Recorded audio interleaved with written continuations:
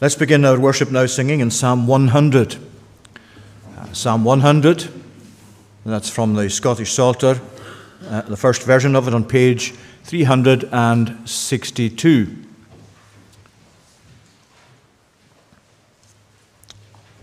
This is one of the great rousing psalms that calls upon us, along with all mankind, to give thanks to the Lord and to come before him with cheerful voice. All people that on earth do dwell, sing to the Lord with cheerful voice. Him serve with mirth, his praise forth tell. Come ye before him and rejoice. Singing to tune Old 100, we'll sing the whole psalm, and if you're able to stand, please stand to pray. To sing, all people that on earth do dwell. All people that on earth do dwell, sing to the Lord with cheerful voice. Him serve with mirth, his praise foretell.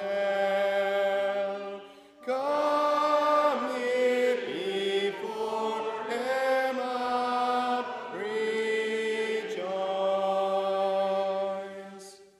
Know that the Lord is God indeed.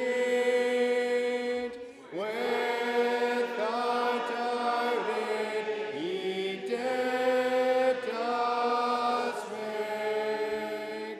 We are his flock, he doth us feed. And for his sheep he doth us take. Oh, enter in his gates with praise.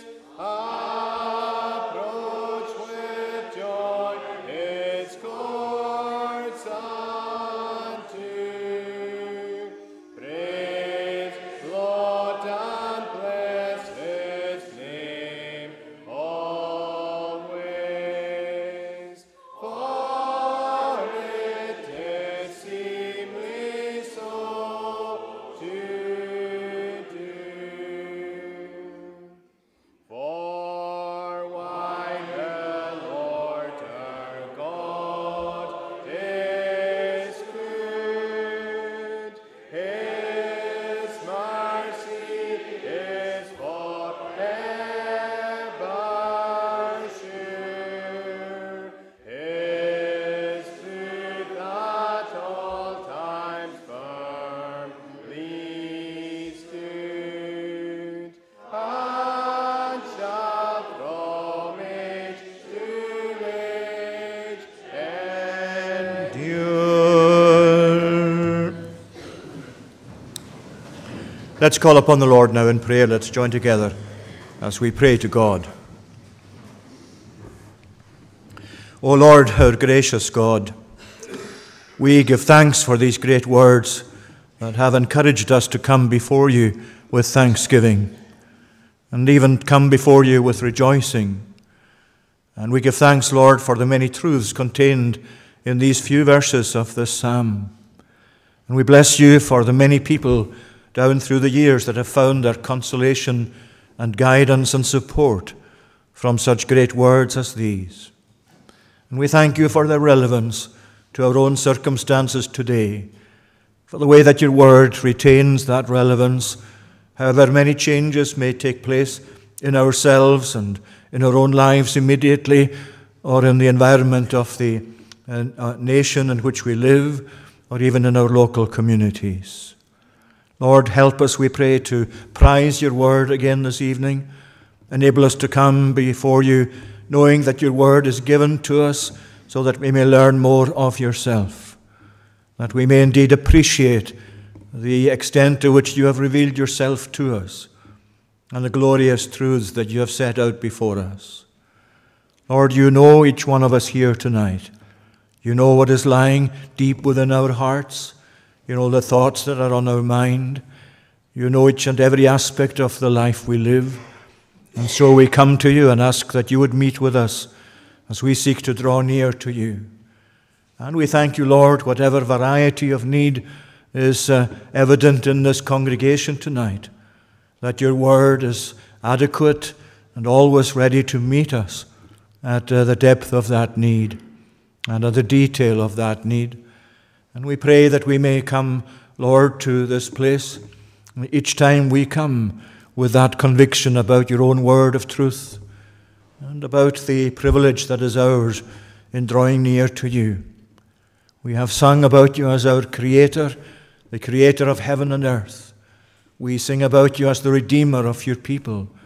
And we ask, Lord, tonight that this may be our experience of you, that we may marvel once again that our great God and Creator has come to draw near to us in the person of Christ, in the person of your Son, by which you have come to reveal yourself supremely to us in a way that causes us to marvel at the extent of your love to your people.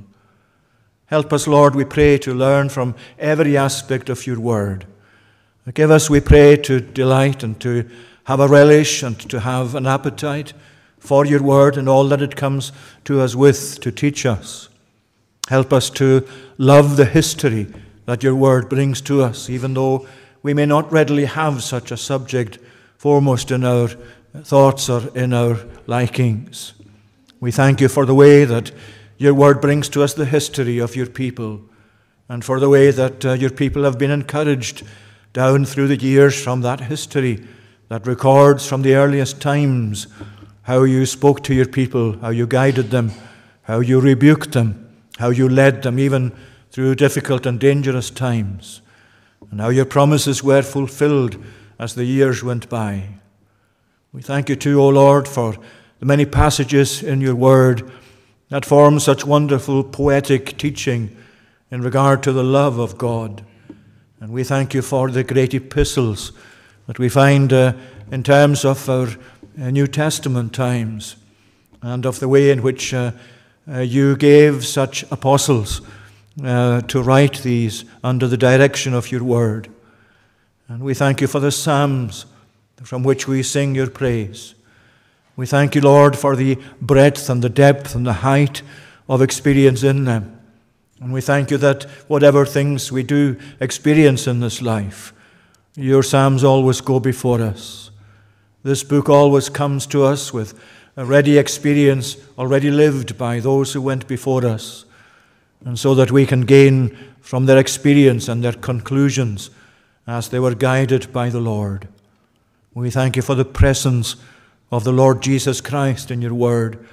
And we thank you for the way that from the very beginning of time, since you began to reveal yourself to people, they were always directed to think of the coming one, the Messiah, the King, who would come to be in God's time, the one who would fulfill the many prophecies about him, and who would come to take our human nature and be in our place as our substitute. O Lord, we thank you for the rich variety of teaching that your word brings us. Bless us then, we pray, here before you this evening. We pray for the power of your Spirit to open our minds and our understanding, to give us a further appetite for your truth. Remember us, we pray, with relevance to our own place in the society we occupy.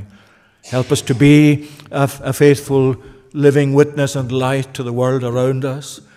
Enable us, Lord, to show that we are your people, and enable us to be burdened to show that this is indeed so with us. We ask that you would bless us as a congregation. We thank you for all that takes place in this congregation from week to week.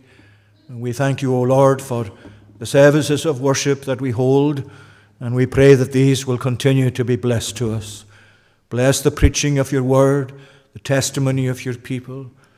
Bless every activity, Lord, that's designed to further our knowledge of you and to appreciate the gospel and the ways of Christ. We pray for the forthcoming holiday club. We give thanks for the effort that has gone into all the preparations And we bless you for the dedication of those who will lead the club, and we pray for them. We pray for all the children who are expected. Lord, we pray that it will be of lasting benefit to them, and that it will be a means by which they themselves will be brought up further in the knowledge of the Lord, and will be garrisoned against the many efforts that are made around us to draw us away from the gospel, away from your truth, away from those basic matters to do with our spiritual integrity and morality. Gracious Lord, bless, we pray, these coming days to the children, and enable us to be truly thankful that there has been such a positive, encouraging response to the invitations to come. And so we ask that your blessing now will be with those in need. Lord, again we think of those belonging to us who are ill at this time, those with serious illness, those who have issues of mental health, whether it be in old age or middle years or even in young days as well. We commend them to you. We ask for every effort made, O Lord, to help them, that they will prove successful. And we do pray for thankful hearts when we have so many agencies that are able to attend to our needs from time to time. So we pray your blessing upon our community, upon our schools, upon our teachers, upon the staff, and all the ways in which we are helped, both in the health service and other ways, Lord, each day we live. Make us thankful, we pray, that you have provided us with such rich blessings, and enable us to return to you not only a verbal thanksgiving, but also a dedication of life. And so we pray these things and seek your blessing in forgiving our sins for Jesus' sake. Amen. Now we're going to sing again to God's praise. This time we're singing Psalm 119. Psalm 119, page 163, from verse 97 to verse 104. The tune this time is Eventide. O Lord, how much I love your holy law. I meditate upon it all the day. It makes me wiser than my enemies, for your commandments ever with me stay. To verse 104, how pleasing to my taste are all your words, more sweet they are than honey on my tongue. From your commands I gain enlightenment, so I reject and hate each path that's wrong. These verses to God's praise.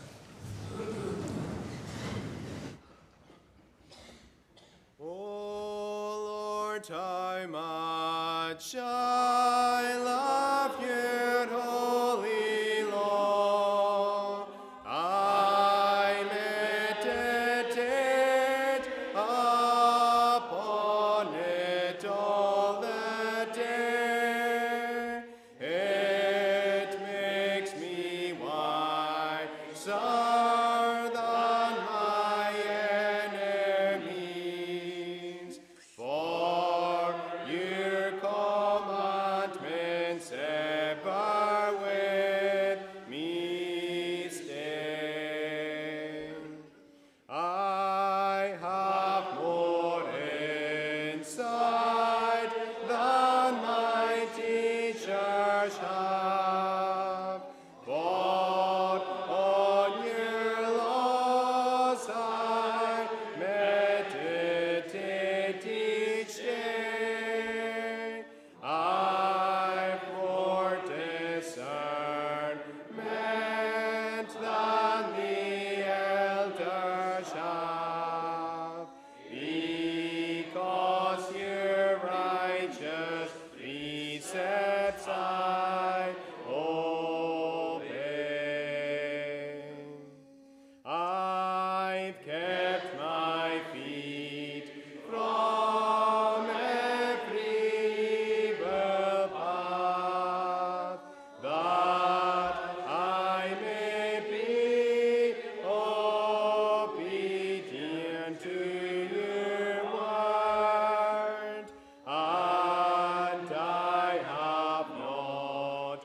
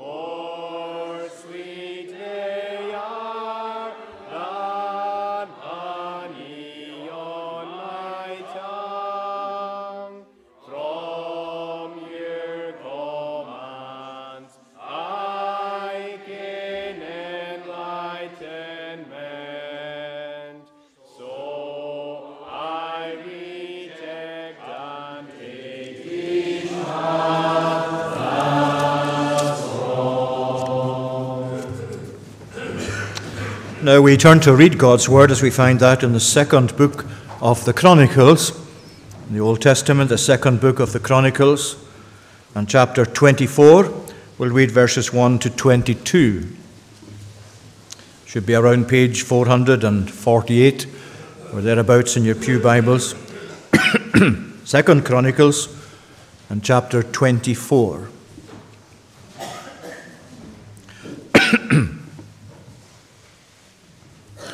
Joash was 7 years old when he began to reign, and he reigned for 40 years in Jerusalem.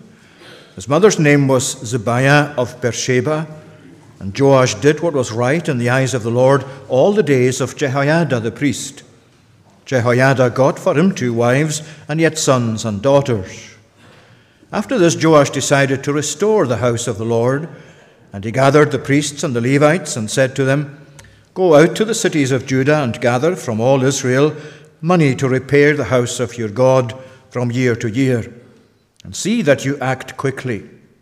But the Levites did not act quickly. So the king summoned Jehoiada the chief and said to him, "Why have you not required the Levites to bring in from Judah and Jerusalem the tax levied by Moses, the servant of the Lord, and the congregation of Israel for the tent of testimony? For the sons of Athaliah, that wicked woman, had broken into the house of God and had also used all the dedicated things of the house of the Lord for the Baals." So the king commanded, and they made a chest and set it outside the gate of the house of the Lord. And proclamation was made throughout Judah and Jerusalem to bring in for the Lord the tax that Moses, the servant of God, laid on Israel in the wilderness. And all the princes and all the people rejoiced, and brought their tax and dropped it into the chest until they had finished. And whenever the chest was brought to the king's officers by the Levites, when they saw that there was much money in it, the king's secretary and the officer of the chief priest would come and empty the chest and take it and return it to its place. Thus they did day after day, and collected money in abundance. And the king and Jehoiada gave it to those who had charge of the work of the house of the Lord. And they hired masons and carpenters to restore the house of the Lord, and also workers of iron and bronze to repair the house of the Lord. So those who were engaged in the work labored, and the repairing went forward in their hands. And they restored the house of God to its proper condition and strengthened it. And when they had finished, they brought the rest of the money before the king and Jehoiada, and with it were made utensils for the house of the Lord, both for the service and for the burnt offerings, and dishes for incense, and vessels of gold and silver. And they offered burnt offerings in the house of the Lord regularly all the days of Jehoiada. But Jehoiada grew old and full of days and died. He was 130 years old at his death, and they buried him in the city of David among the kings, because he had done good in Israel and towards God and his house. Now after the death of Jehoiada, the princes of Judah came and paid homage to the king. Then the king listened to them, and they abandoned the house of the Lord, the God of their fathers, and served the Asherim and the idols. And wrath came upon Judah and Jerusalem for this guilt of theirs. Yet he sent prophets among them to bring them back to the Lord. These testified against them, but they would not pay attention. Then the Spirit of the Lord clothed Zechariah, the son of Jehoiada the priest, and he stood above the people and said to them, "Thus says God, why do you break the commandments of the Lord, so that you cannot prosper? Because you have forsaken the Lord, he has forsaken you." But they conspired against him, and by command of the king, they stoned him with stones in the court of the house of the Lord.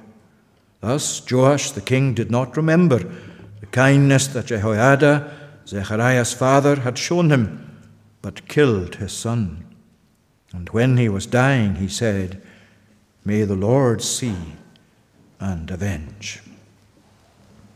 And may God follow again with his blessing this reading of his own word. Let's sing once again in Psalm 106 this time, Psalm 106 from the Sing Psalms, page 142.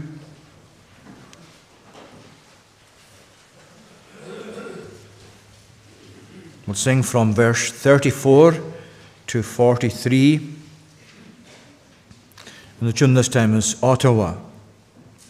They did not destroy the peoples in accords with God's command, but they mixed with them and followed all the customs of the land, worshipping the idols there, which to them became a snare. Sons they sacrificed and daughters to a Canaanitish god. Thus the land was desecrated by the stain of guiltless blood. By their acts they were defiled, into filthiness beguiled. So the Lord was angry with them, and his people he abhorred, gave them over to the nations, and their foe became their Lord. Subject to their enemy, they were treated cruelly. Many times he showed his power by delivering his own, but they set their heart on sinning and rebelled against his throne.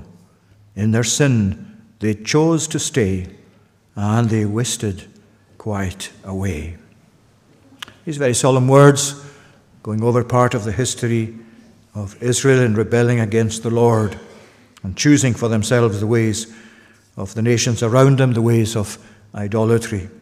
So to tune Ottawa from 34, they did not destroy the peoples in accord with God's command. They did not destroy the peoples in accord with God's command, but they mixed with them and followed all the customs of the land, worshipping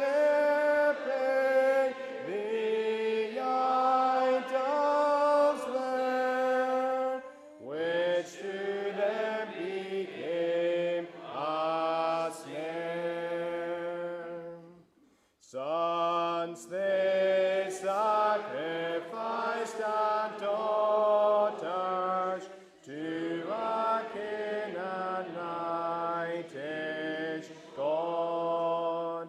Thus the land was desecrated by the stain of guiltless blood.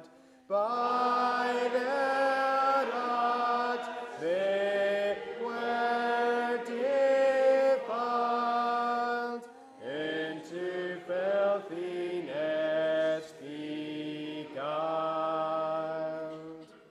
So the Lord was angry with them, and his people he abhorred, gave them over to the nations, and therefore became their Lord. Subject to their enemy, they were treated cruelly. Many times he showed his power by delivering his own, but they set their heart on sinning and rebelled against his throne. In their sin they chose to stay, and they wasted quite away. Please turn with me now to 2 Chronicles, chapter 24, and we'll read again at verse 15. But Jehoiada grew old and full of days and died. He was 130 years old at his death, and they buried him in the city of David among the kings, because he had done good in Israel and towards God and his house. Now after the death of Jehoiada, the princes of Judah came and paid homage to the king.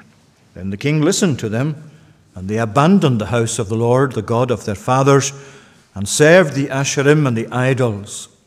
And wrath came upon Judah and Jerusalem for this guilt of theirs. Yet he sent prophets among them to bring them back to the Lord. These testified against them, but they would not pay attention.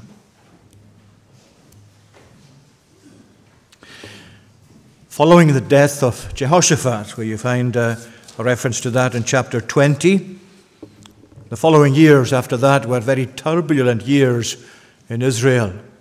Turbulent because they were years when relatively short reigns and bad reigns, bad kings, followed Jehoshaphat. And indeed that was generally true of this northern kingdom that had been set up after the death of Solomon, when Rehoboam took over and caused the division of the kingdoms into the north and the south. That remained like that, with the south, the tribe of Judah especially prominent in that.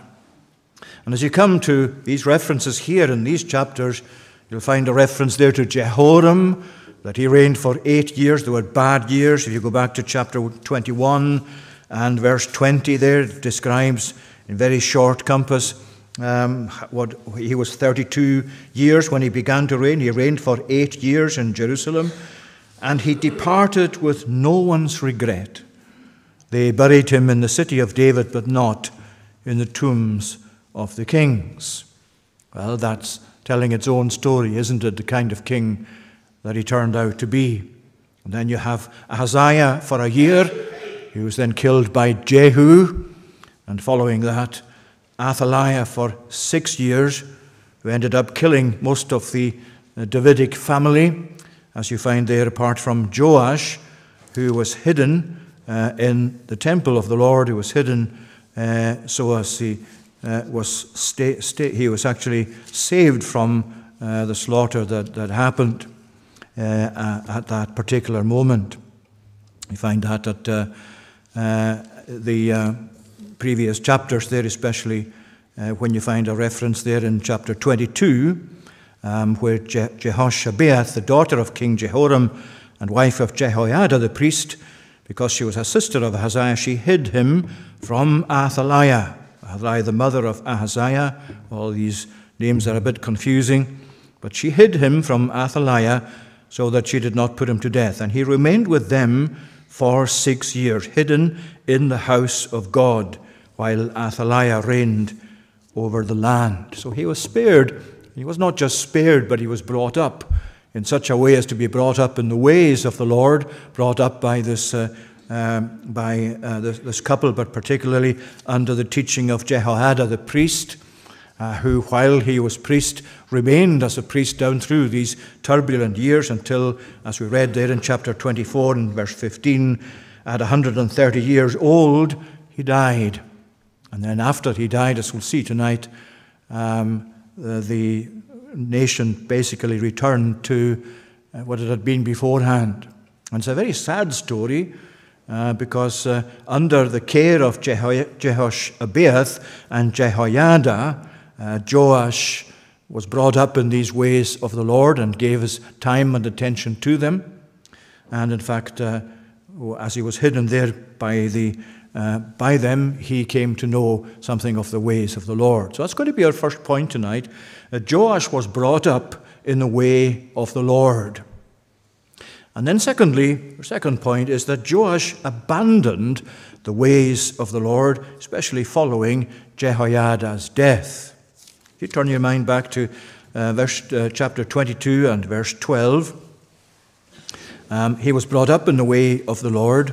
You can see in verse 12 there of chapter 22 how he remained with them for 6 years, hidden in the house of God while Athaliah reigned over the land. In other words, this really effectively was 6 years of good teaching and good training given by Jehoshabeath and the priest Jehoiada to this young man Joash. He was destined to take over the throne. So this was his grounding in the teaching of the ways of the Lord. They obviously taught him the ways of the Lord. They would have gone over many of the ways in which the Lord had dealt with his people, had given his people the privilege of a covenant with them, how they had abandoned that, how they had left in previous times the ways of the Lord, and so on. And you can see from that this, in fact, itself is an example of God actually overcoming the attempts of those who wanted to take the nation away altogether from their roots in covenant theology and in covenant teaching and in covenant relationship with God. But God here provided this measure for Joash so that he would be brought up in the ways of the Lord when he began to reign.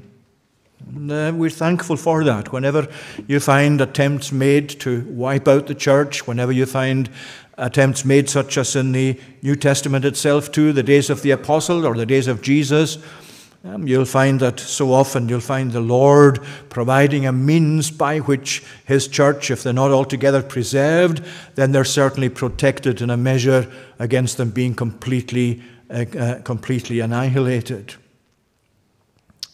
And he was hidden, therefore, in the house of the Lord. And that's a reminder to us, just in passing. It's not going to be the main point this evening, but it is a reminder to us because we're going to see how they abandoned again the ways of the Lord and how Joash abandoned the ways of the Lord despite his upbringing. But here he was for these 6 years brought up in the ways of the Lord, being taught by Jehoiada, the faithful priest of the Lord.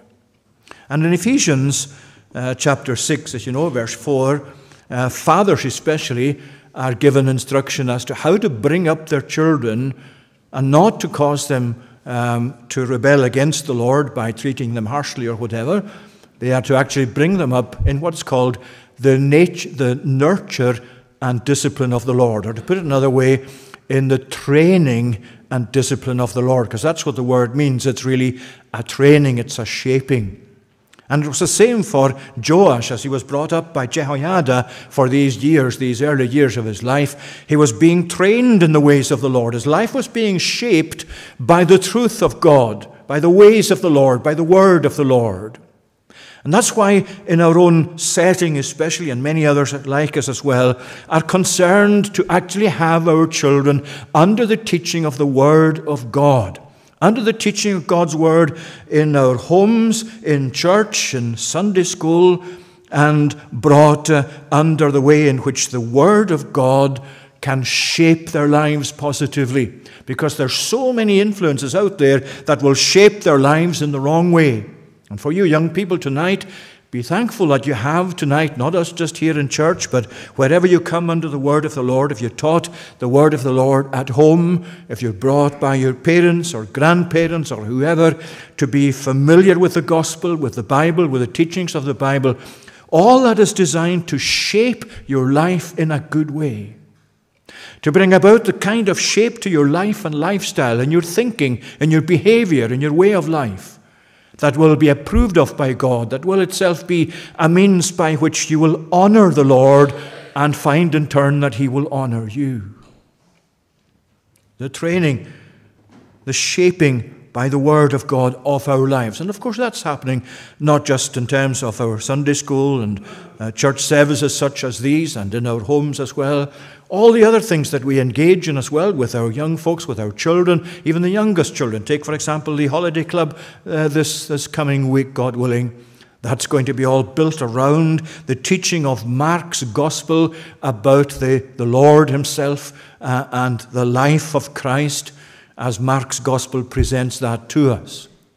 And our prayer is that these young folks will add that to whatever else they receive of teaching in their lives. And even if there are some, as there will be, that aren't familiar with a church setting, aren't familiar with coming to church or to Sunday school, that they will actually themselves see something of the importance of Jesus, the importance of living by faith in Christ and coming to dedicate their life to the Lord.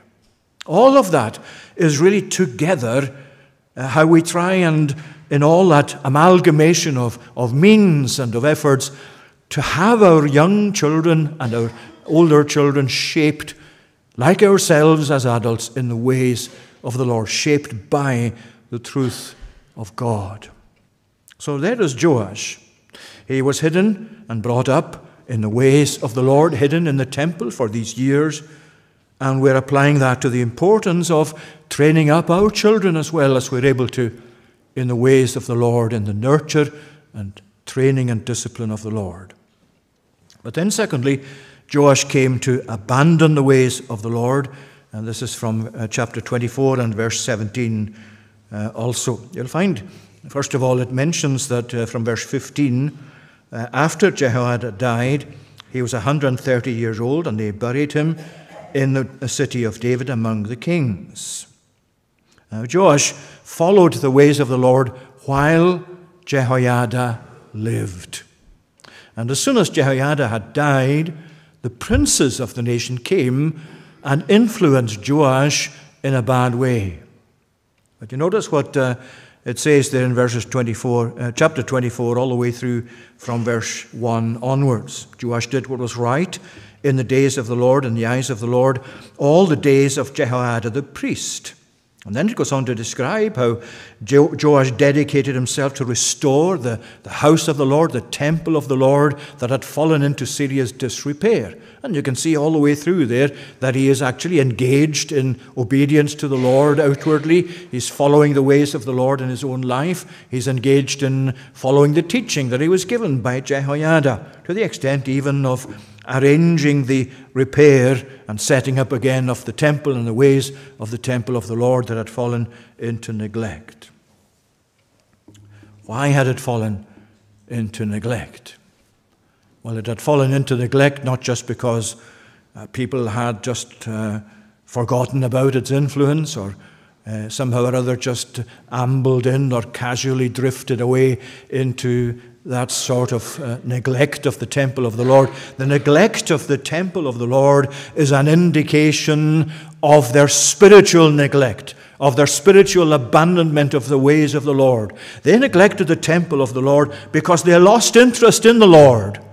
They lost interest in the Lord because they replaced the Lord with these idols, the Baals as they're called, the gods of the Canaanites, the idols of the Canaanites.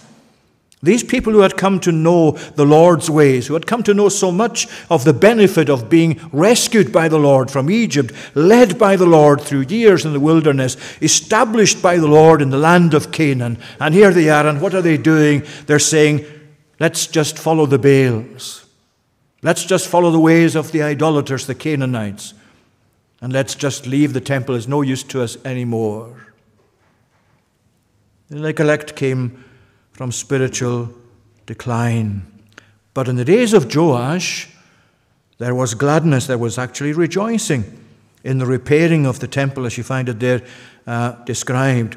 Those who were engaged in the work labored, the repairing went forward in their hands. And they were actually glad to be able to contribute to the repair of the temple of the house of the Lord. Now you remember that the books of the Chronicles are very late composition in the history of Judah. They're actually books written for the encouragement of those who came back from Babylon, having been there for many years in captivity under the Babylonians.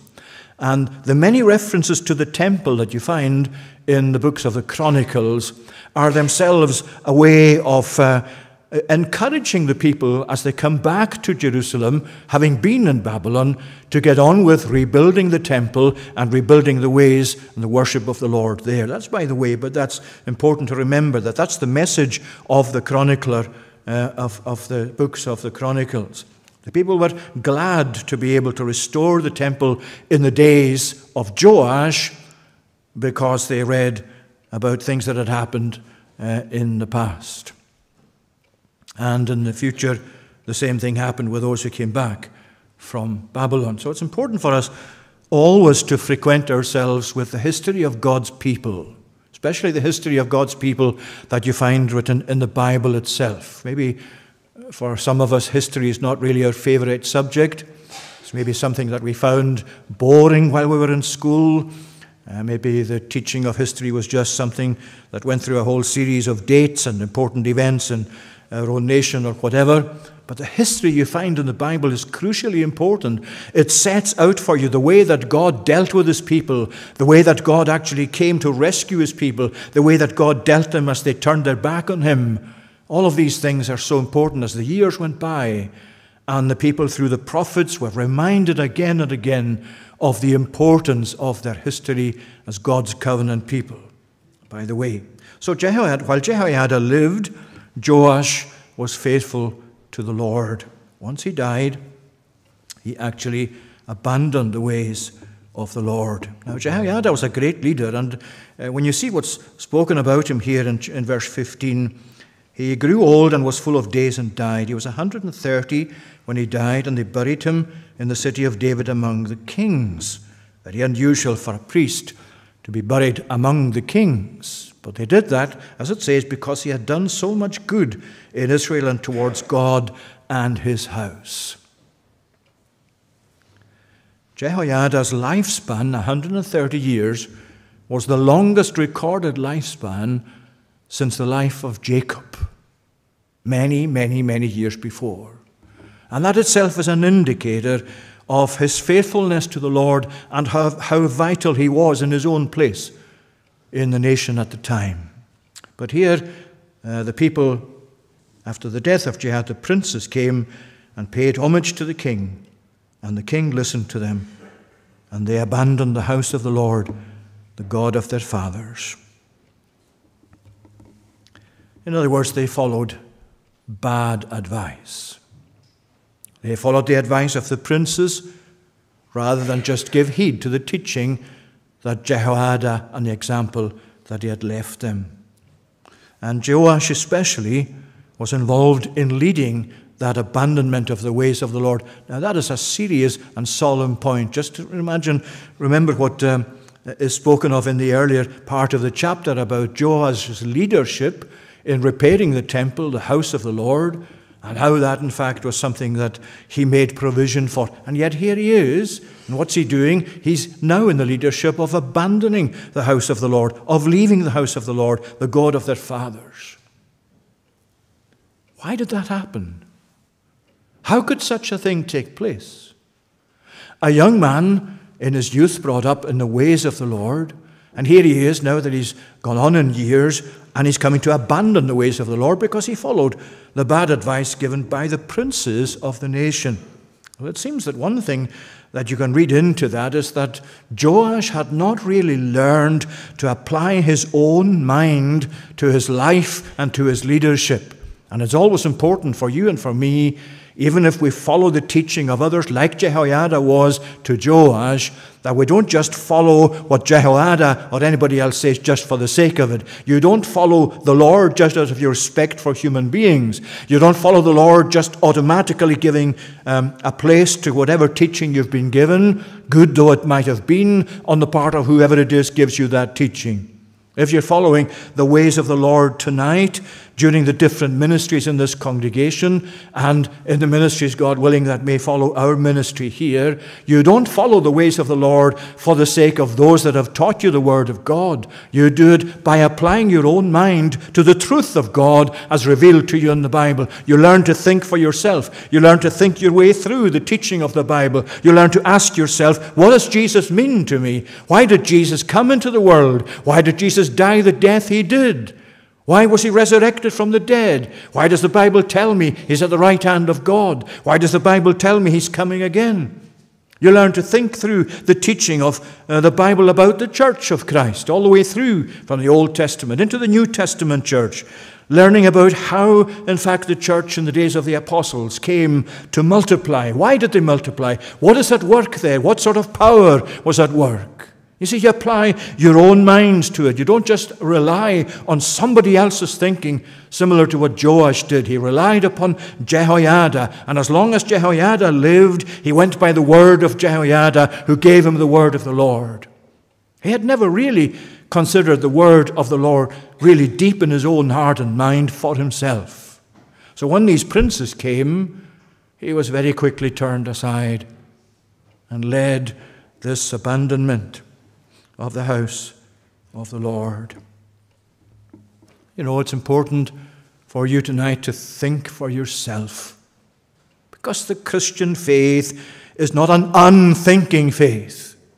It's not by any means a faith void of emotion, void of that sort of thing. There's plenty of that.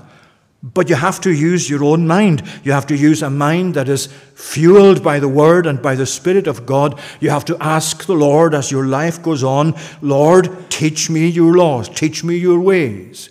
Lead me into the avenues of your truth. Help me to exercise my mind for my own sake. Whatever else anybody says, help me to use my mind as it's designed to be, to come to a right conclusion, so that they are my conclusions, not the conclusions of somebody who's taught me things. I remember the people of the woman of Samaria, the place there, Sychar, where she lived, when she went back to speak of having come to know the Lord, that she met at the well and inviting them to come and hear this man who had told her all things that she ever did. Must this not be the Christ? What does it say later in the chapter? They were going out to him in streams from the city. They were going out to him in hordes, multitudes, to hear him. And what did they then say? Now we believe, not for your word, for we have heard him ourselves, and know that this is indeed the Christ. Why do you believe in Christ tonight? Not because some minister told you, even though some minister or whoever individual might have led you to Christ, might have persuaded you to think seriously about Christ. You believe in Christ because you exercised your own mind in regard to what you were taught, what the Bible itself presented to you, what the person that led you to Christ was saying to you. You don't do it for their sake. You're doing it because your mind was occupied in thinking through the truths of God.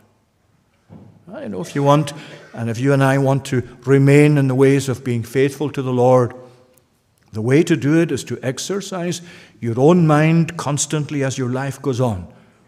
Ask yourself the proper questions. Put the truth of God to your own situation. And don't be like Joash, who was led away by the princes of Israel. And I want to say this to the young folk especially, because many of you will be leaving home. Some of you have already left home and are expecting to go back, either to work or to college or university. And there's a lot of benefit in doing that. But as you know very well, I'm sure, there's a lot of danger attached to it as well. Because they're not necessarily different influences that you're going to meet compared to the influences you have here in the town or in the island, but it'll be a different setting. You are brought up in the ways of the Lord. That's what's leaving you here. That's why you went through Sunday school. That's why you went to youth fellowship. That's why all of these ways, the ways of the Lord, came to be lodged in your heart. Well, I say this to you tonight. Don't be taken in by those who want you to abandon the ways of the Lord. Look what happened in the days of Joash. He listened to these princes of Judah, and they led him away from a life that would be good and beneficial to him into the ways of the Canaanites. That world out there, friends, is waiting for you to embrace it. It will do everything possible to persuade you that that's the way of life really that's best for you. The way of life that lives by the ways of the world, by what the world calls its own values. Not the ways of God's truth, not the ways you learn as you're brought up in the church of God, not the ways that you learn under the gospel, but the ways of sin, the ways of sinful behavior, the ways of turning against the Lord, the ways of being opposed to God and to what He's saying to you. Don't listen to any of those influences, because their design is that you will leave the ways of the Lord and follow the ways of the world. Don't let Satan persuade you to do that. Follow the God of your fathers, of your mothers, of your grandfathers, the God of this Bible, the God of this church, the God and Father of our Lord Jesus Christ. So he left the Lord after the ways of the Lord because he followed bad advice. And along with that, he rejected God's word. Look at verse 19, because it's a very interesting verse. Yet, as it says there, wrath came upon Judah and Jerusalem for this guilt of theirs. Yet he sent prophets among them to bring them back to the Lord. He sent prophets among them, even though it says there, wrath came upon Judah. Whose wrath? God's wrath came upon them. Yet he sent prophets among them to bring them back to the Lord. Now that tells you a lot tonight about the Lord, about this God whom we worship. Because despite all that he knew had happened and all that he saw that he detested in the idolatry to which they had turned, and despite the fact that wrath came upon them, he didn't stop speaking to them. He didn't say to them, go your own way, have it your way, see how you get on. He could have done that. They deserved that. But that's not how this God operates. Instead of doing that, what did he do? He sent prophets to them. He sent prophets among them. Why? To bring them back to the Lord. And that says so much about God. You know, if you want to abandon the ways of the Lord will tell you, well, that's not what I want you to do. But if you do that, my word is still going to chase you because I want you to come back to the Lord. And tonight, let's think and pray for those who once used to be here or once used to be in other churches but are not there tonight, who are brought up in the ways of the Lord, who are persuaded for whatever reason to turn away from the ways of the Lord, to go back into the ways of the world. Have we neglected them? Perhaps sadly we have. Have we been faithful in trying to persuade them back? Perhaps not. But one thing's for sure, God has not let them out of his sight. And this really encourages you and I tonight, that even as you find people turning away from the Lord, turning their back upon the Lord, you can come to this God and say, Lord, were you not the God in the day of Joash that still sent your word and sent your word with a specific purpose of bringing them back to the Lord? Lord, will you not speak to them? Will you not bring them back? Will you not bring them into the ways of the Lord again? Here is our great encouragement, that God did not abandon these people and allow them just to go their own way. He sent prophets. They testified against them. They brought the mind of the Lord to them. And then what does it say? But they would not pay attention. Do you not find these among the saddest words you could read even in the Bible? That here was God burdened to bring them back, if you like, and sent prophets specifically to preach his word to them, to bring his judgment to them, to testify against them as to the seriousness of what they had done, but they would not pay attention. You see, when you leave the ways of the Lord, you're entering a very, very dangerous path. When anyone leaves the ways of the Lord, they ought never to persuade themselves, I can come back in the future when I choose to. That may never happen. Because when you come to harden your heart against the Lord, to close your mind against the Lord, you have absolutely no guarantee, even if the Lord keeps speaking to you and keeps speaking into your conscience, you have no guarantee that you will pay attention, that you will listen seriously to God. Please, whatever you do, listen seriously whenever God is speaking to you. Don't be like these people who would not pay attention even though God went to such effort as to bring these prophets to them, to bring his word, to bring his will to them. And tonight we pray that those who have gone away from the Lord for whatever reason, and especially those who maybe were following the Lord before the dreadful days of COVID and all that's associated with COVID and the complications that caused in people's lives, and undoubtedly many people did fall away spiritually.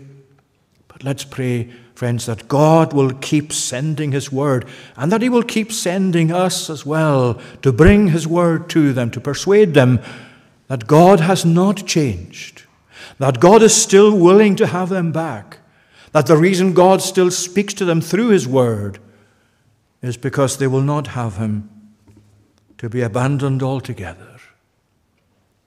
They rejected God's word, and so they brought destruction upon themselves. I'm not going to go into it tonight because our time is largely gone, but from verse 20 there, you find how the Lord used Zechariah. Interesting words. The Spirit of the Lord clothed Zechariah, the son of Jehoiada. Here is Jehoiada, present, as it were, through his son, and the Lord is using Zechariah, the son of Jehoiada, to speak to the people, to appeal to them. Why do you break the commandments of the Lord so that you cannot prosper? Because you have forsaken the Lord, He has forsaken you. This is not a call to vengeance, even though it finishes there, may the Lord see and avenge. The words there really literally mean, may the Lord see and seek. Well, it doesn't necessarily mean God's vengeance and judgment brought upon them, but may the Lord seek them out.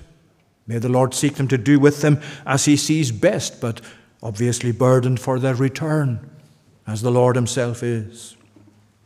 And then you find the account there of the destruction that came upon them. The Syrians came upon them, all the things that happened as you read it down from that point onwards in the chapter. And then you find there in verse 16 how the burial of Jehoiada was amongst the kings of Israel, because he had done good in Israel and towards God and His house. And what a contrast that is to what you find elsewhere, the burial and the contrast of others before then who were not buried with the kings because they had done evil against the Lord, even though they had been kings. So what is this really saying to us, if we can conclude briefly with a word about the summary basically of why do we have all these portraits in this gallery of portraits of kings that you find in the books of the Chronicles? What's the reason for this? How can we actually use the books of the Chronicles tonight in our own situation, in your own life, in our own day, in our own circumstances? Well, I like to regard the books of the Chronicles as a gallery of paintings. A gallery of paintings of these kings, because it's largely taking you through the history in a way that specifies the various kings, the one that followed on from the other, all the way through, right through to the end when the captivity happened in Judah in Babylon. Why do you have that? What is there in this gallery? Well, there's one thing that's missing. And I like to think of this as a gallery of pictures of these kings, but there's one at the end of the collection that's blank. There's no portrait in it. Why is that? Because the perfect king is still being awaited. The Messiah is not yet here as you read these verses. And the perfect king will come, and did come, and was revealed in Jesus, who is the King of kings and the Lord of lords. And the last word in the scriptures of the Old Testament, I may have mentioned this on another occasion, but 2 Chronicles, if you have a Hebrew Bible with a Hebrew text, 2 Chronicles is the last book in the Hebrew Bible. And that's interesting, because when you read the last words of 2 Chronicles and think of them as the very last words of the Hebrew Old Testament scriptures, it says this. Verse 23, "Thus says Cyrus, king of Persia, the Lord, the God of heaven, has given me all the kingdoms of the earth, and He has charged me to build Him a house at Jerusalem, which is in Judah. Whoever is among you of all His people, May the Lord his God be with him. Let him go up.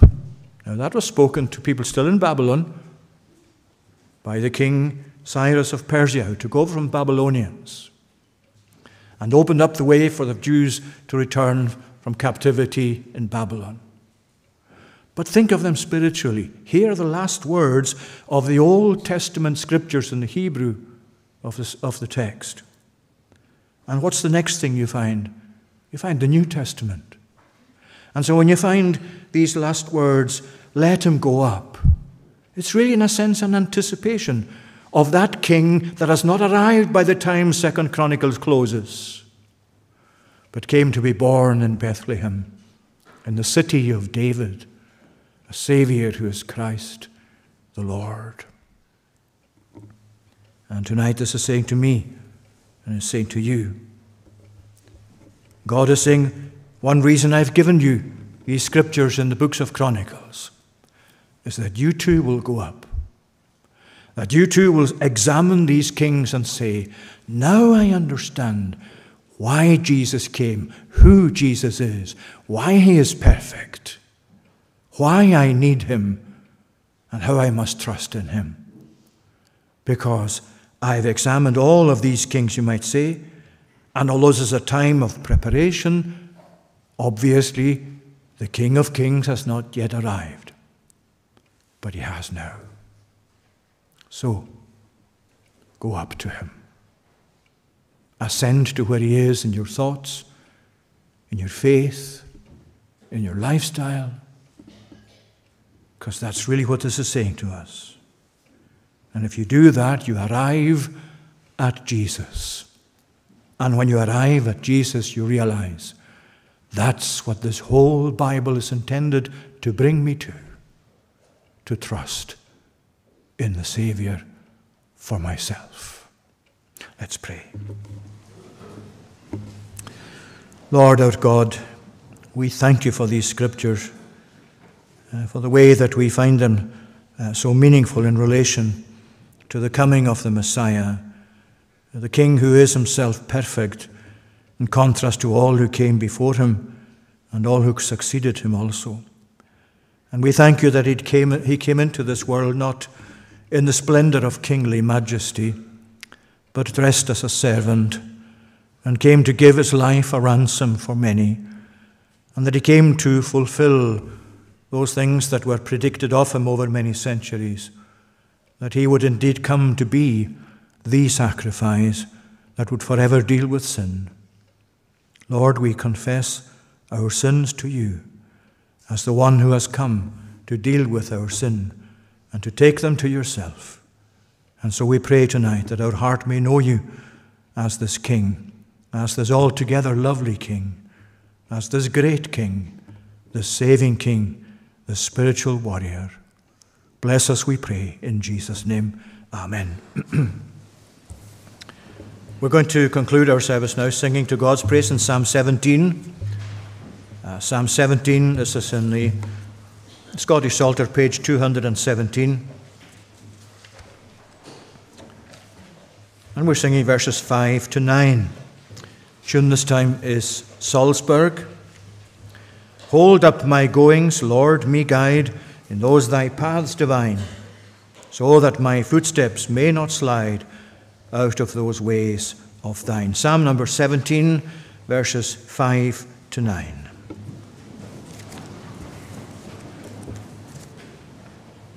Hold up my goings, Lord, me guide in those thy paths divine, so that my footsteps may not slide out of those ways of thine. I call it upon thee, O God, because thy wilt be here, that thou mayest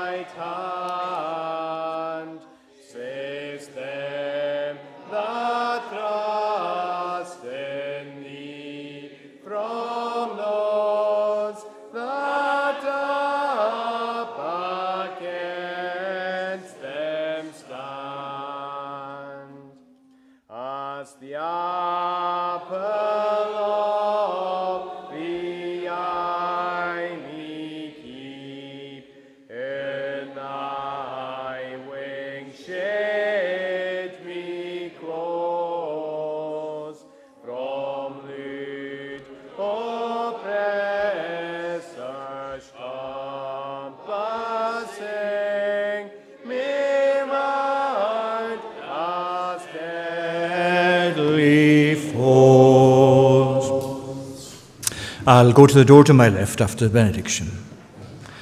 Now may the grace of the Lord Jesus Christ, the love of God the Father, and the communion of the Holy Spirit be with you now and evermore. Amen.